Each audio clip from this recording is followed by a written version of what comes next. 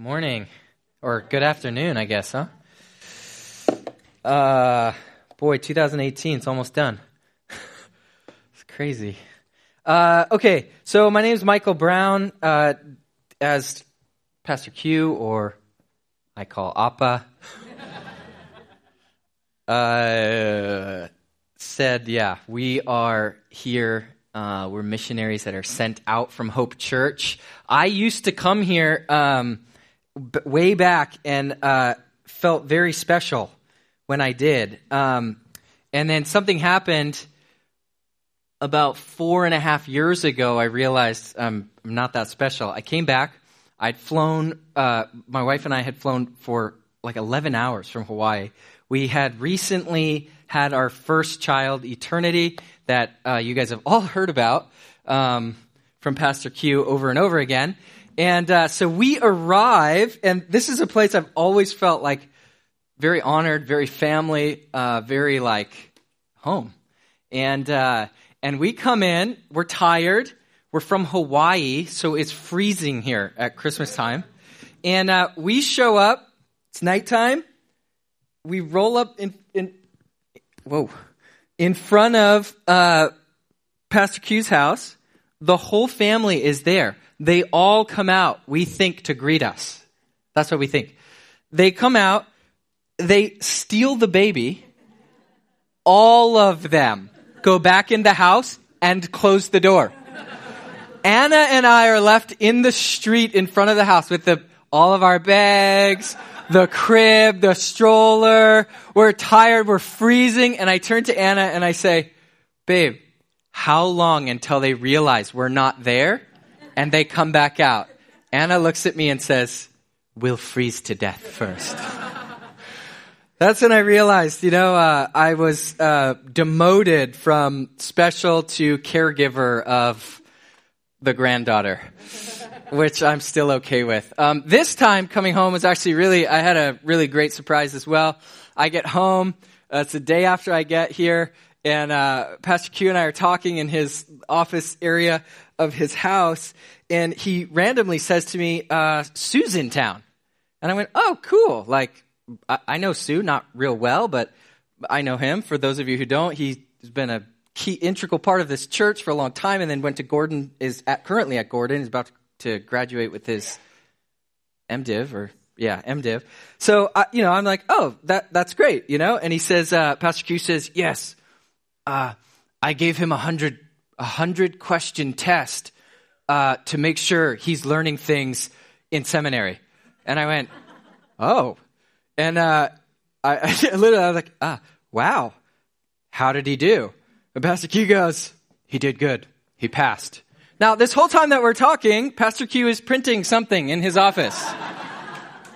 This is a true story. This happened to me a week ago. He goes, he did good. He passed. He did very well. That's what he says. And I go, wow, nice. Then he turns around and he grabs a stack of papers that he's just printed out. And he goes, here's the test. You need a C to pass. And I went, okay. So I proceeded to spend that evening, sorry, I'm stepping on things, that evening and part of the next day doing the test. Praying, God, let me pass, What will happen if I don't pass? Hope might stop supporting me, or they're going to think I'm a fraud.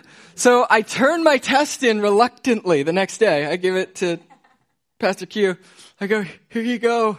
It's been a while. I don't know references that well anymore because I have a smartphone. Siri finds them all for me, So I turn it in. He grades my test, and I'm like, how did I do? And he goes, you passed. And I went, oh, yes. I was like, yes. And then as we're closing this thing up, he just throws this in at the end. He goes, but Sue did much better. I said, I don't know where Sue is. We haven't gotten that much time to get to know each other yet, but I don't like you anymore. So, we really are very, very privileged to be here. I say this every time, but I mean it with sincerity in my heart. As a family, we're grateful for you guys.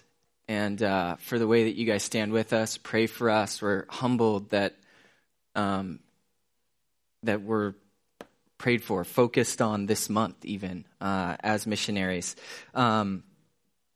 When Pastor Q asked me to speak a number of weeks back, immediately, before we were even off of the phone, I felt the Lord say that he wanted me to share on obedience. And we were just praying about it even as the service started. But that I believe 2019 is a year for radical obedience and of a taking action, like a revival of taking action in things that God's placed within our hearts. 2018's been the biggest year of transition in my own life, but not just in my own life, in so many people around me, in their lives. It's been the biggest year of transition I've ever experienced as an adult, even in the midst of being a missionary and moving different nations. And God truly, I believe with all my heart, He's doing something new.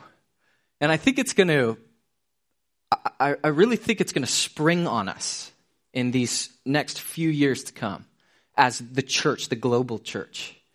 I really believe that. And I can't put my finger on exactly what it is going to look like, but it's new and it's significant. And it's for His bride. It's for us. It's for the church. And I believe that a key element for us to step into it in its fullness, to not miss out on it, is that we understand obedience. And we're going to open in the passage here is John 15, 12 through 14. You can follow along. I've got ESV here, but you can follow along, or it's on the screen. So I'm going to read it to us, though. It says this, starting in verse 12, "This is my commandment." This is Jesus speaking to His disciples.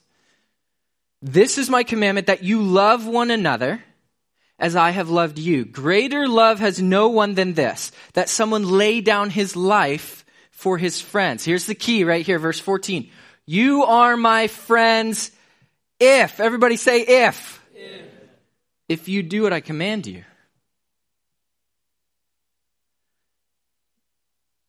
Yeah. So let's pray. We're done. No.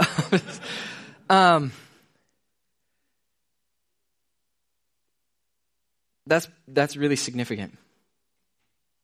"No longer do I call you servants, for servants do not know what his master is doing, but I have called you friends. For all that I have heard from my Father I have made known to you. You did not choose me, but I chose you and appointed you that you should go and bear fruit, and that your fruit should abide, so that whatever you ask the Father in my name, He may give it to you." So here we're going to go back to this, though. Here is the key.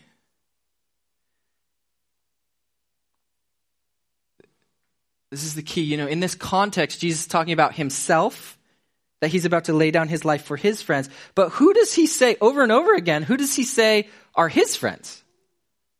The guys He's talking to. He says, "You are my friends. I no longer call you servants. I call you friends." So He's in this context, He's talking to them. He's saying, listen, love one another. And He goes, there is no one that's greater love than this, that one lays down his life for his friends. I'm going to do that for you. And then you're going to do that for me and for everyone around you, for each other.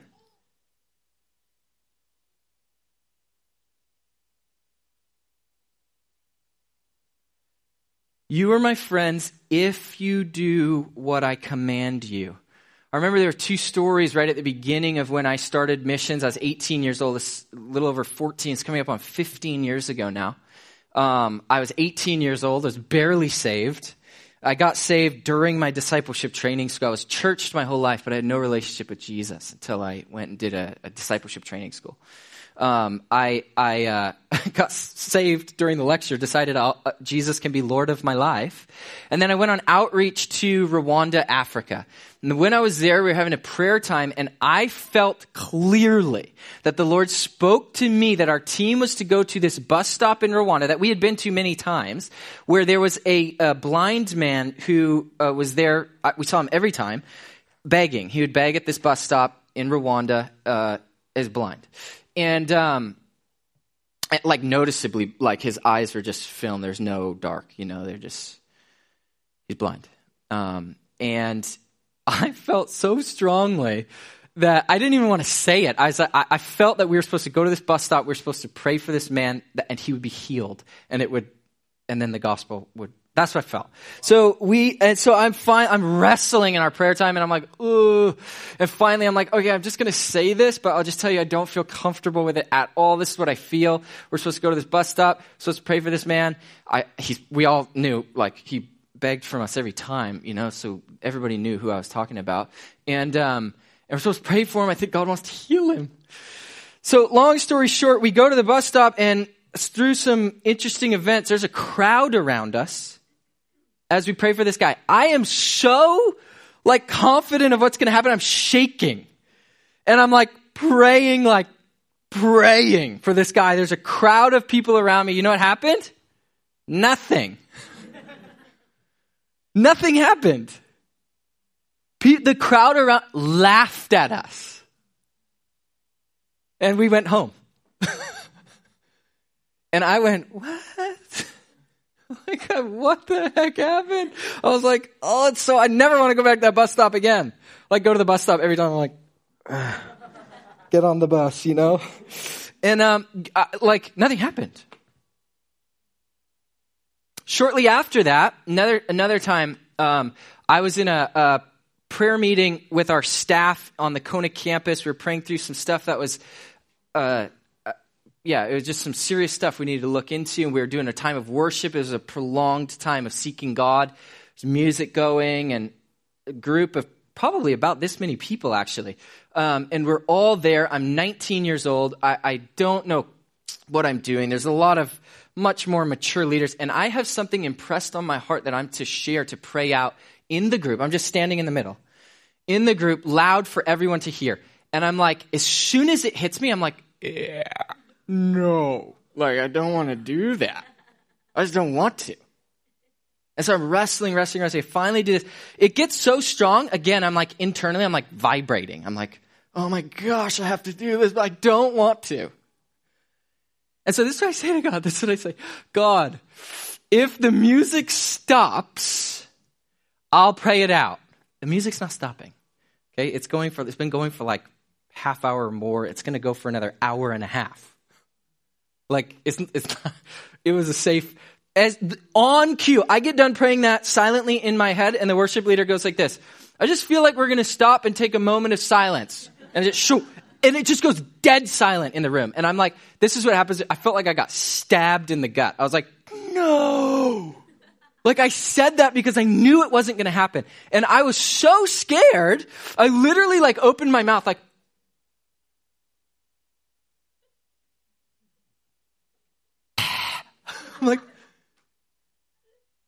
and it for literally a full minute, I'm like, or more. And then do you know what happened? The band started playing again. I never said a word. And as soon as the band started playing, it was an awful and very tangible experience. That what was laid on me to share was removed. And I missed it. Both these stories we could look at and say they were failures. I have a lot more too. A lot of great failures. But there's one drastic difference. When I left from that room, when it removed off of me, I left the meeting. I was so it was so clear that I had missed it, that I couldn't even be in the prayer meeting anymore. I left and I went to this little separate area, this little prayer shack. I got down on my knees. I just started crying. And I was like, I know no one else will ever know. No one in that room will ever know. But it was blatantly clear to me that I had missed it, that I had feared man more than I had loved God. And no one knew but me and him. The other instance, people were laughing at us. We walked away from that. Totally there was awkwardness. Totally I had questions. Totally. But I'm not making this. I had such a nearness to God. It was like we were friends. The results aren't up to us.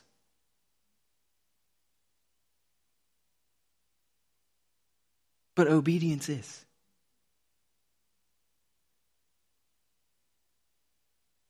Obedience is.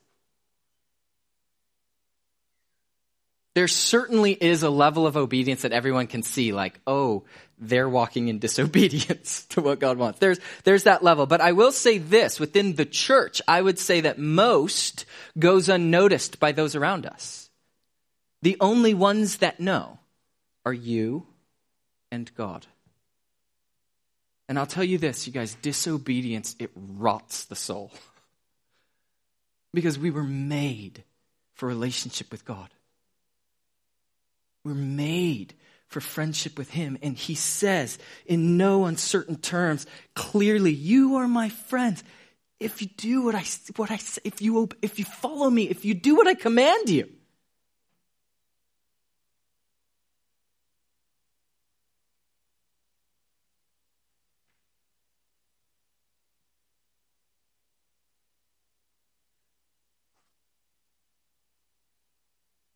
Obedience isn't an option if we're going to follow Jesus. And here's another thing. There will be times when it is not easy. I was thinking about this and I went, man, none of us are saved because it was in God's heart to save us. It was in his heart to save us the moment Adam and Eve fell. He promised them before they even left the garden, I'm going to fix this. It's always been in his heart. You know why we're saved? We're saved because Jesus picked up a cross, walked up Calvary, and died.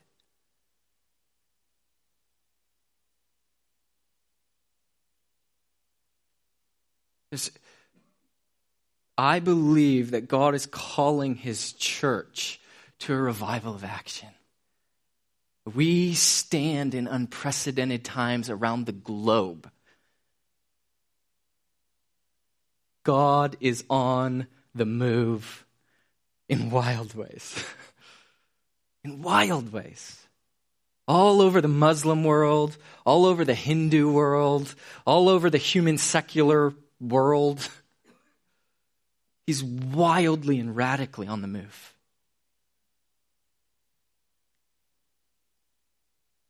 In my work in discipleship with people, that's what we've been doing primarily based out of Kona.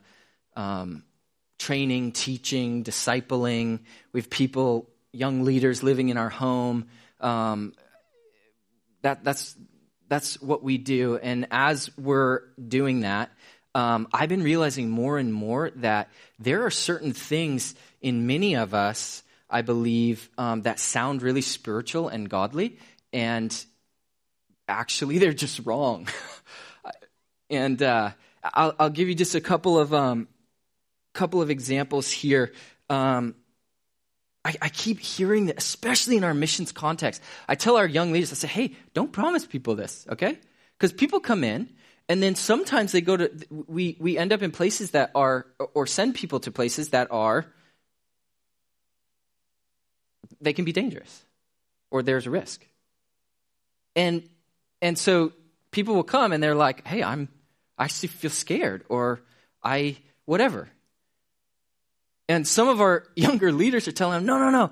If God called you there, he'll keep you safe. And I've been like coaching some of our, I said, don't promise them that. Why do you think that? He'll keep your eternity safe. Not your I get so confused. Eternity's my daughter, so he'll keep your salvation. Okay. I'm struggling. But I'm like, I don't know where we got that idea. If you're obeying God and you're doing what he says, he'll keep you safe. Why do you think that? I just you just look all through Acts and all you see is a contradiction to that. Stephen is the man, full of signs and wonders, filled with the Spirit of God, open vision, and witnessing about Jesus everywhere he goes, fearlessly. He's the man, and he's walking in obedience to God. And what happens to him? He gets crushed, he gets smashed to death by rocks.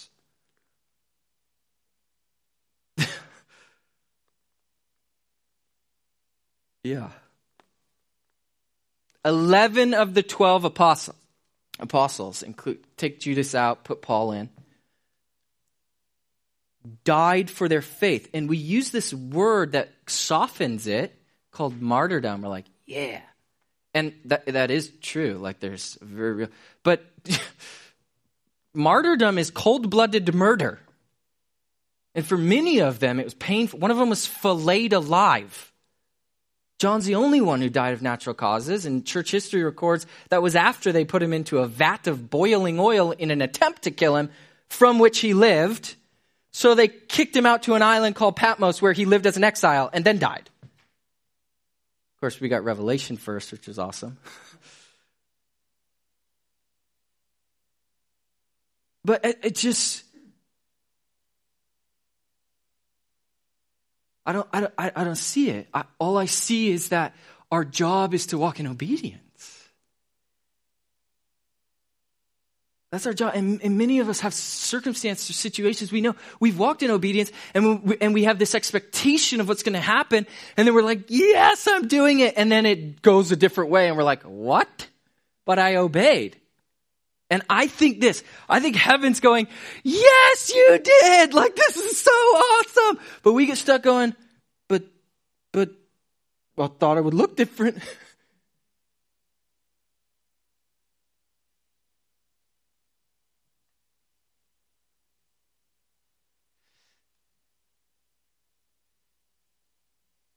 Actually, what we're told is to follow and obey Jesus, and what we're promised is hardship.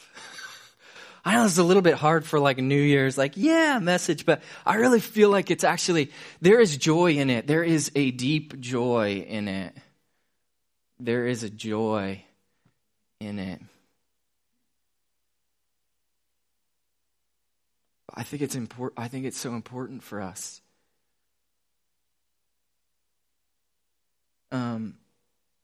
What we're promised is hardship and persecution. And life forevermore. And friendship with Jesus.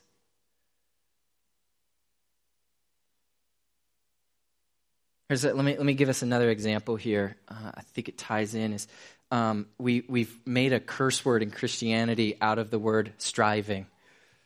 I see it all the time. I'll ask our students in DTS, I'll say, hey, I'm going to say a word, you just respond to me, okay? I'll be like, striving. And most people go like this, ugh, or no, or, like that whole thing. And I'm like, yeah, I know. I feel that same thing. But here's the problem that I'm having. I'm not going to talk with you a lot about it, but I'll just read you a couple of Bible verses. Luke 13, strive to enter through the narrow door. So, Jesus said that.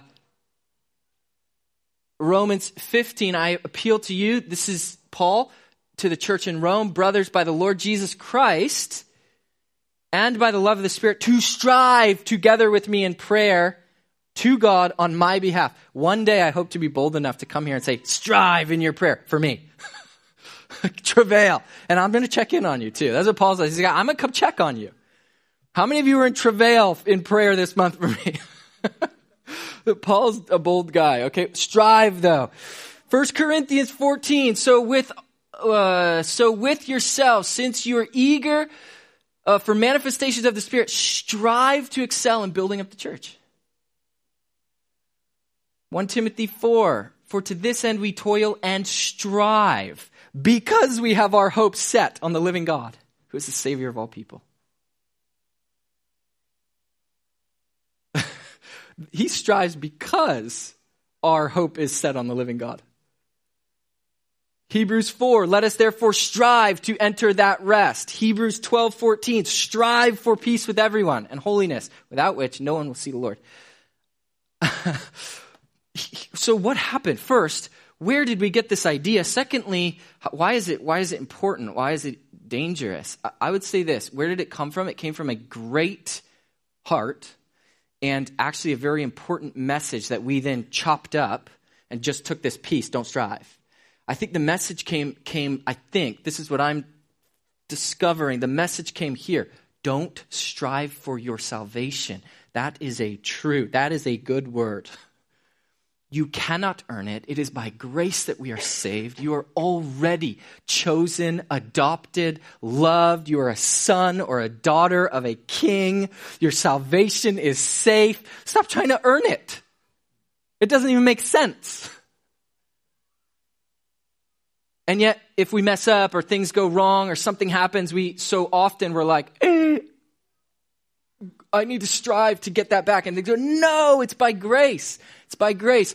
But from that place, we're supposed to strive for a whole bunch of stuff.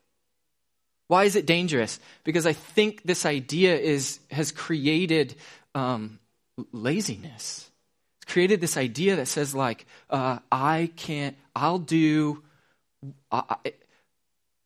God is God and he can do whatever he wants. So what I'll do is sit on my couch, play video games. If God wants to do something, he can do it.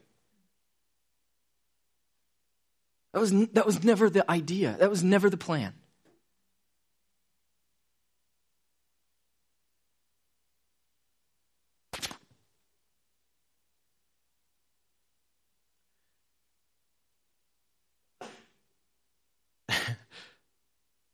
We're called to action. We're called to obedience. Let me give us this last one. I'm going to try and bring it home with this.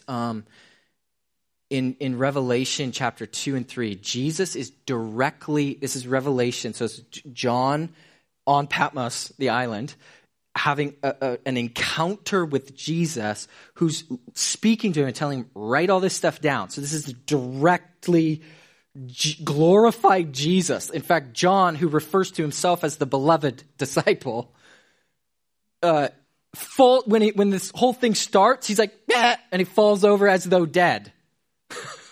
He's not like laying his head on Jesus' chest anymore. It's like glorified Jesus, and John's like, I'm dead. Okay, so Jesus comes, and this is what he says in Revelation chapter 2 and 3. This is toward the end, so this would be, somewhere between 60 and 90 AD. So a lot of stuff has happened. Acts 2 has already happened. All of Acts that's written has actually already happened. John's the last one, which means all the other 11 are already dead. So Paul's already gone. Timothy's the one carrying things on. Like all of this has already happened. So everything that we see, like the revival in Ephesus, that's already happened. The church of Antioch that sent Paul and Barnabas out, this hub, strong place. It's established. Jesus comes, and it's a little, things are just getting going. It's only been, 30 to 60 years since he's died. Right? So he comes in is a little simpler because he essentially addresses the 7 large churches, his bride. He addresses them, each of them, to the church of Ephesus, to the church of Antioch, to the church he goes through them all, Laodicea, to these churches. This is what he says. 5 out of 7 of them, the first words that he says are this: I know your works. Do you know what he doesn't say? I know your heart. He does know their heart. But that's not what he says. He says, I know your work. To all 7 of them, he's addressing how their faith is in action. All 7 churches, that's what he's addressing. I know your works. Those are the first words to 5 of the 7 churches. He says this, like John's trying to explain him. He's like, and to the Alpha, Omega, the one who sits at the right hand and holds the stars, he says this to you, Church of Laodicea, I know your works. That's the first words. It's important. It's not for the few, it's for the many. Obedience is not for the few, it's for us all.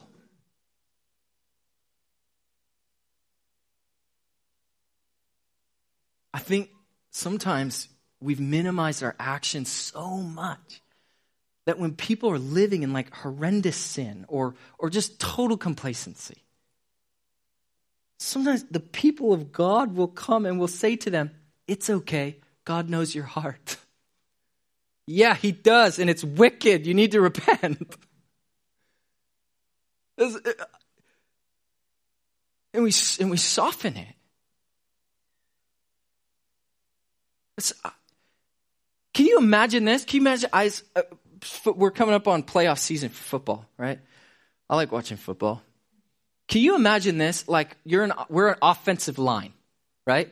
Because Jesus is always on the offense. He's always taking ground. He's always moving forward. So we're the offensive line, right? And I'm here, and you hear like everything's going up. The whole world's watching, you know. We're like, and you hear everybody say, set, blue, set. And I'm like, oh, you know, I'm like standing here like, and then he goes, hike. And I'm like, no. And I just let the defensive line right through. I'm like, oh. And the coach is like, hey, Mike. What was that? I'm like, sorry, I got scared. Coach is like, it's okay, I know your heart. Let's go again. Here we go, play 2, here we go, set, blue, green. And I'm like, he's just go, hike, no. Defensive line right through, right? And maybe coach does it once, like, okay, I know your heart. Let's keep going, right? Play 2, hike, no. What happened? I got scared. It's okay, buddy. I know your heart. Ready? Hike. No. What happened? I didn't know what to do. Ready? Hike. Oh, look, a butterfly. Sorry, I got distracted. All the while, coach is on the sideline. It's okay, Mike. I know your heart, bud. It's crazy. It's crazy. What's going to happen? I'm going to get benched. I'm going to get benched. Listen, if you're in the game, you need to get in the fight. You're going to get hit. And sometimes it's going to hurt. It's ready, hike. No, I'm tired. Sorry, I was tired. Let's go again. Sorry, I was tired.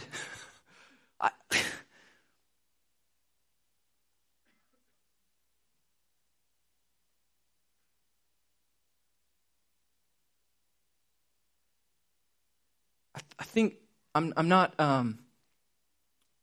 certainly not coming with a rebuke of any kind. I believe that God, for 2019, I believe God wants us to have a revival of taking action. And it is not for a few. It is for the many. As I look across here, I look at many different faces. I know you were wildly actively in the game. But as a whole, as a church, as a family, I believe the word for us this morning is this: we need to be in the game. How do you do that? Obedience. Obedience. I'll give you this last story, and then we're going to have a little time of prayer. But I want you to know this. Here's what it looks like. It looks like this. Oftentimes it will look like this. There is some whisper in your heart. You think, you believe maybe God is speaking to you. Something. But for whatever reason, you keep not taking action. You keep not taking another step toward it. 2019. It's time for steps toward obedience. Because I'll never forget this message. It was when I first started coming here. It was like 5 years ago. I remember Pastor Q shared this message, and I hear a lot of messages, a lot of different places. Few of them stick with me. But he said this. He talked about Joseph. He talked about 3 sets of 2 dreams changed everything for him. But it wasn't just that he dreamed. It was that he heard God's heart and then knew what to do. Then he said this, Hope Church. I felt the conviction of it. He said, Hope Church, we are called to hear his heart. That's what he said. And I would like to take that one step further and say, Hope Church, you are called to hear his heart and then take action with what he's saying. Because at the end of the day, it will come down to this. Did you live it, or did you just know the information and go, yeah, no, I get that. So what are you doing? I don't really do. I just know. We have to do. Amen? We have to do. I'll share this last story with you guys. This year has been a wild transition for us. Long story short is that Anna and I handed off the ministry of Awaken that I've been helping build and lead and run for the last 7 years, more than full time. And it was fast when it happened. It felt super fast for me. Literally within 3 weeks, we went from, I'm the leader of this thing, and I'll probably always be the leader of this thing, to I'm completely out. And God pretty much, he led my wife and I and our best friends, Andrew and Terry, to hand it off to 3 leaders we've been raising up for the last 5 years before handing it off. We had a leaders gathering the end of January or very beginning of February this year. We handed Awaken off to them. We commissioned them. It was Super Bowl Sunday. I remember that. We came back, watched the Super Bowl. I went to bed. Monday morning, I woke up. I didn't know what to do. Like, dead serious. I was like, I don't know what to do. I remember I went out and I was like pacing in my living room, and then I was like, it's like late. I'm usually on campus by now. Okay, I'm going to go to campus, babe. I tell Anna, babe, and she's like, why? And I was like, don't say that. I was like, what do you mean why? That's who I am, I was like, I don't know. I don't know what to do. Like, I paced around the campus for a while. It's been a year of, and it created hardship. All we tried to do is obey what God is telling us. And he said, hand it off. And so we did. And then I went, now I'm in this void. It was awkward and uncomfortable, to say the least. Then this is the tail end of a 4-month sabbatical. I've never done anything like it in 14 and a half years in ministry and missions.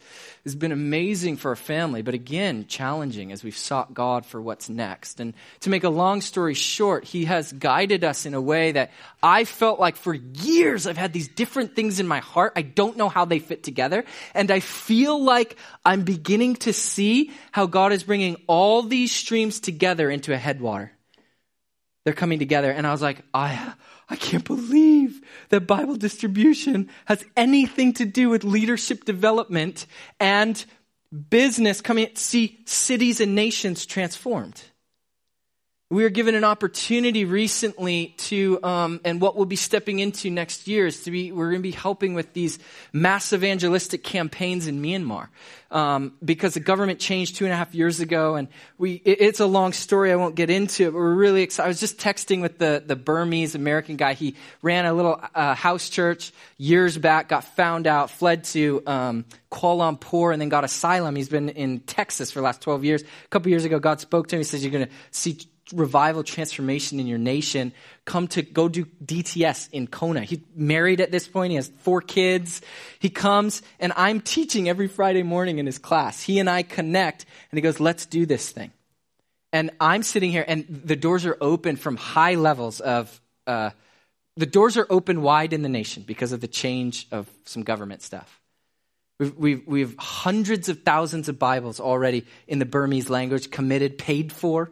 We're mobilizing teams to go distribute those, and I want to see engagement in the Bible. So I'm connecting those who teach the Bible so that they aren't just a doorstop, they're transforming people's lives.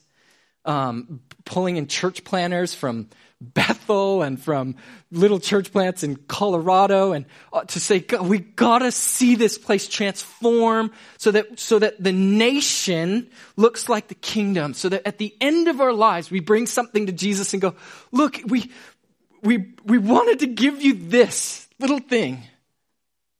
See your kingdom come in this nation. I want an inheritance. Here it is. That's it. And so we're putting all this stuff together, and April of this year was the first campaign. So the model is this. April, we did one campaign. I wasn't a part of it at that point. I didn't go, at least. Then last month, we did 3 simultaneous events. When I say we, I mean them. I was on sabbatical. April of next year, we'll do 7 simultaneous events. These are all in different cities across the nation. The plan is November of 2019, we will run 14 simultaneous events in all the regions of Myanmar. The last ones have seen thousands come. Many hundreds respond to the gospel, healing, signs, wonders, and miracles breaking out. It's amazing. But I'm sitting there, I'm talking to Sunno Park. Some of you guys know he's involved. And I was talking with him on the phone the other day. And I said, Sunno, if we're going to do this, we have to look 2 years afterward and go, what is the fruit for the kingdom? Not what's the story that I could tell the newsletter. I know I could send a great newsletter back and be like, everybody be like, wow. But what I want to know is when I'm 85 years old, sitting on a rocking chair, getting ready to go meet Jesus face to face, that there is fruit that remains for the kingdom.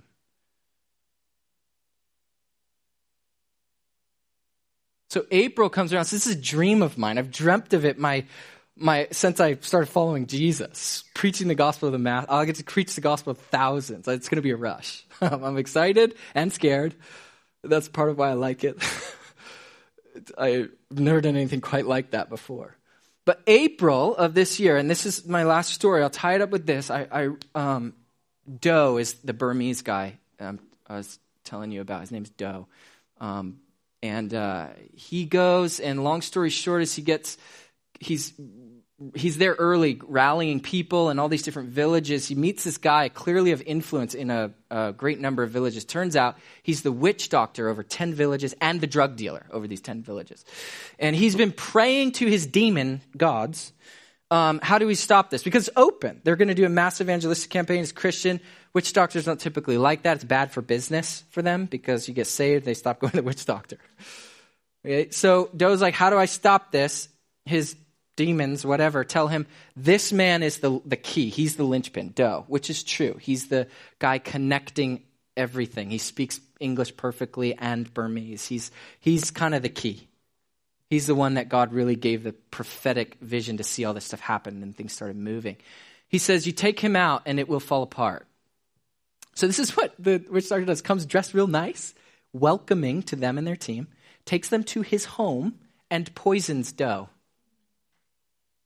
Is talking to him, wow, this is so great, while Doe's drinking poison tea the whole time. Doe tells him, tomorrow night, I'm preaching, will you come? He says, oh, yes, I would love to. That's great. He's not going because Doe's going to be dead. This is a few months ago, this happened. So the next day, he doesn't go, but people in his village go, hey, aren't you coming? That guy who's our people but American, he's preaching. And the witch doctor goes, what? Because he's poisoned people before, and they all die. So he goes. As he goes, this is what Do told me, who was face to face with this witch doctor. He said he walked in, and what the man said to him, the witch doctor says, he's hit with the power of God. He couldn't stop shaking. It's not an altar call. It's not the time for it. He jumps up from the back, comes running up front, and gets on his knees and says, I need to be saved. Do's like, that's great. Why? He says, because I was false with you. I'm actually the witch doctor over this whole 10 villages, this whole area. And yesterday, I know your God is powerful because yesterday I poisoned you. That's what he says to him. So Do opens his Bible to Mark 16 and it says this, you'll drink deadly poison and it won't harm you. And he shows him, he goes, yes, this is my God and this is what he does. And the witch doctor gets saved and delivered right there on the spot. We have videos of him out burning all of his witchcraft stuff. They took what Do estimates $10,000 worth of marijuana outside the village, burned it all. got rid of it. The wind, it was a funny story because they said the wind was going the wrong way. It just blew right through the village. So they're like, it was one happy day and then it was all gone. But he totally transformed. He got rid of all of his witchcraft stuff. He got rid of all of his drugs, this whole thing. And I'm like, it's such an awesome story. But I was hit with this weird sobriety.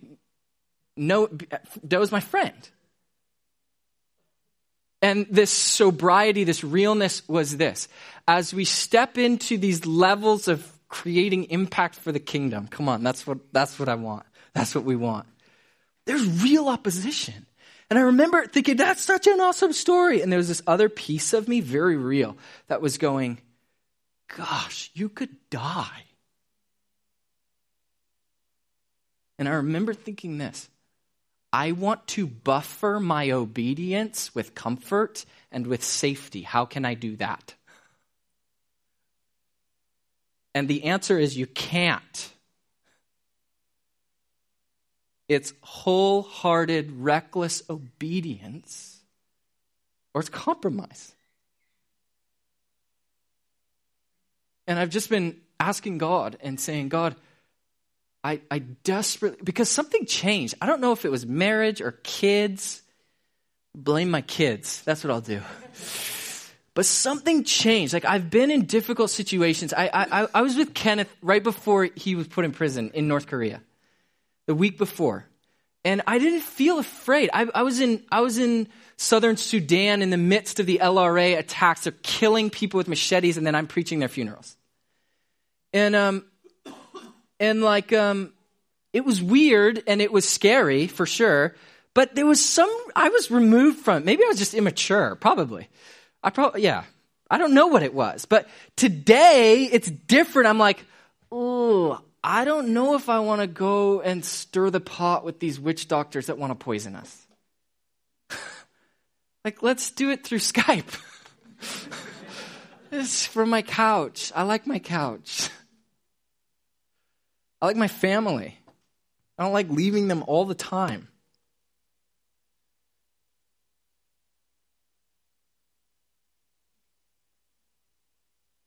I'm just going to go back.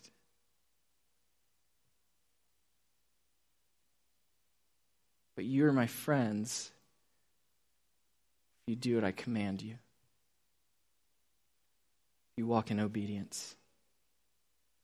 And I wanted to end today, maybe if the band could come back up. We're going to just have a little time of prayer here.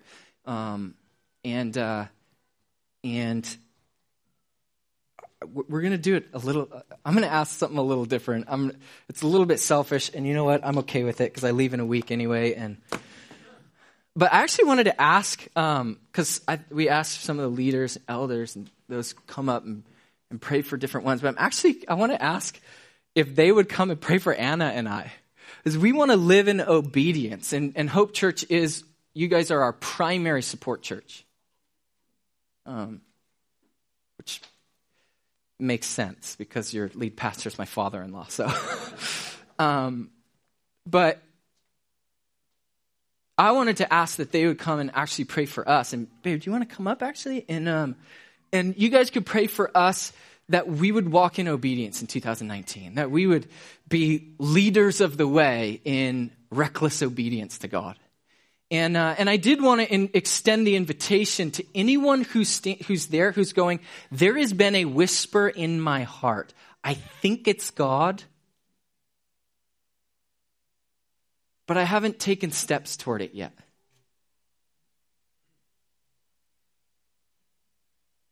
There's things that I'm like, God, I think he might be saying I should do this or be involved in this or join this ministry or whatever. Talk to this neighbor, whatever it is, whatever that obedience is. And you're going, but I haven't taken steps. I want to invite you to also come and to say, if you're going, God, help me. I want 2019 to be a year of wild, reckless obedience to you. And may we find deep friendship with God as we do what he commands us. It's worth it. Remember this. In just a moment, we will step from this life into eternity. And what you have done in wild, in reckless obedience and love toward God, on that day when we step there to eternity, your obedience, your love, that wisdom, it will be justified. I want to get there. I want to run hard after Jesus until finally I get there and I see his face. I go, oh, there you are. Whew, it was worth it.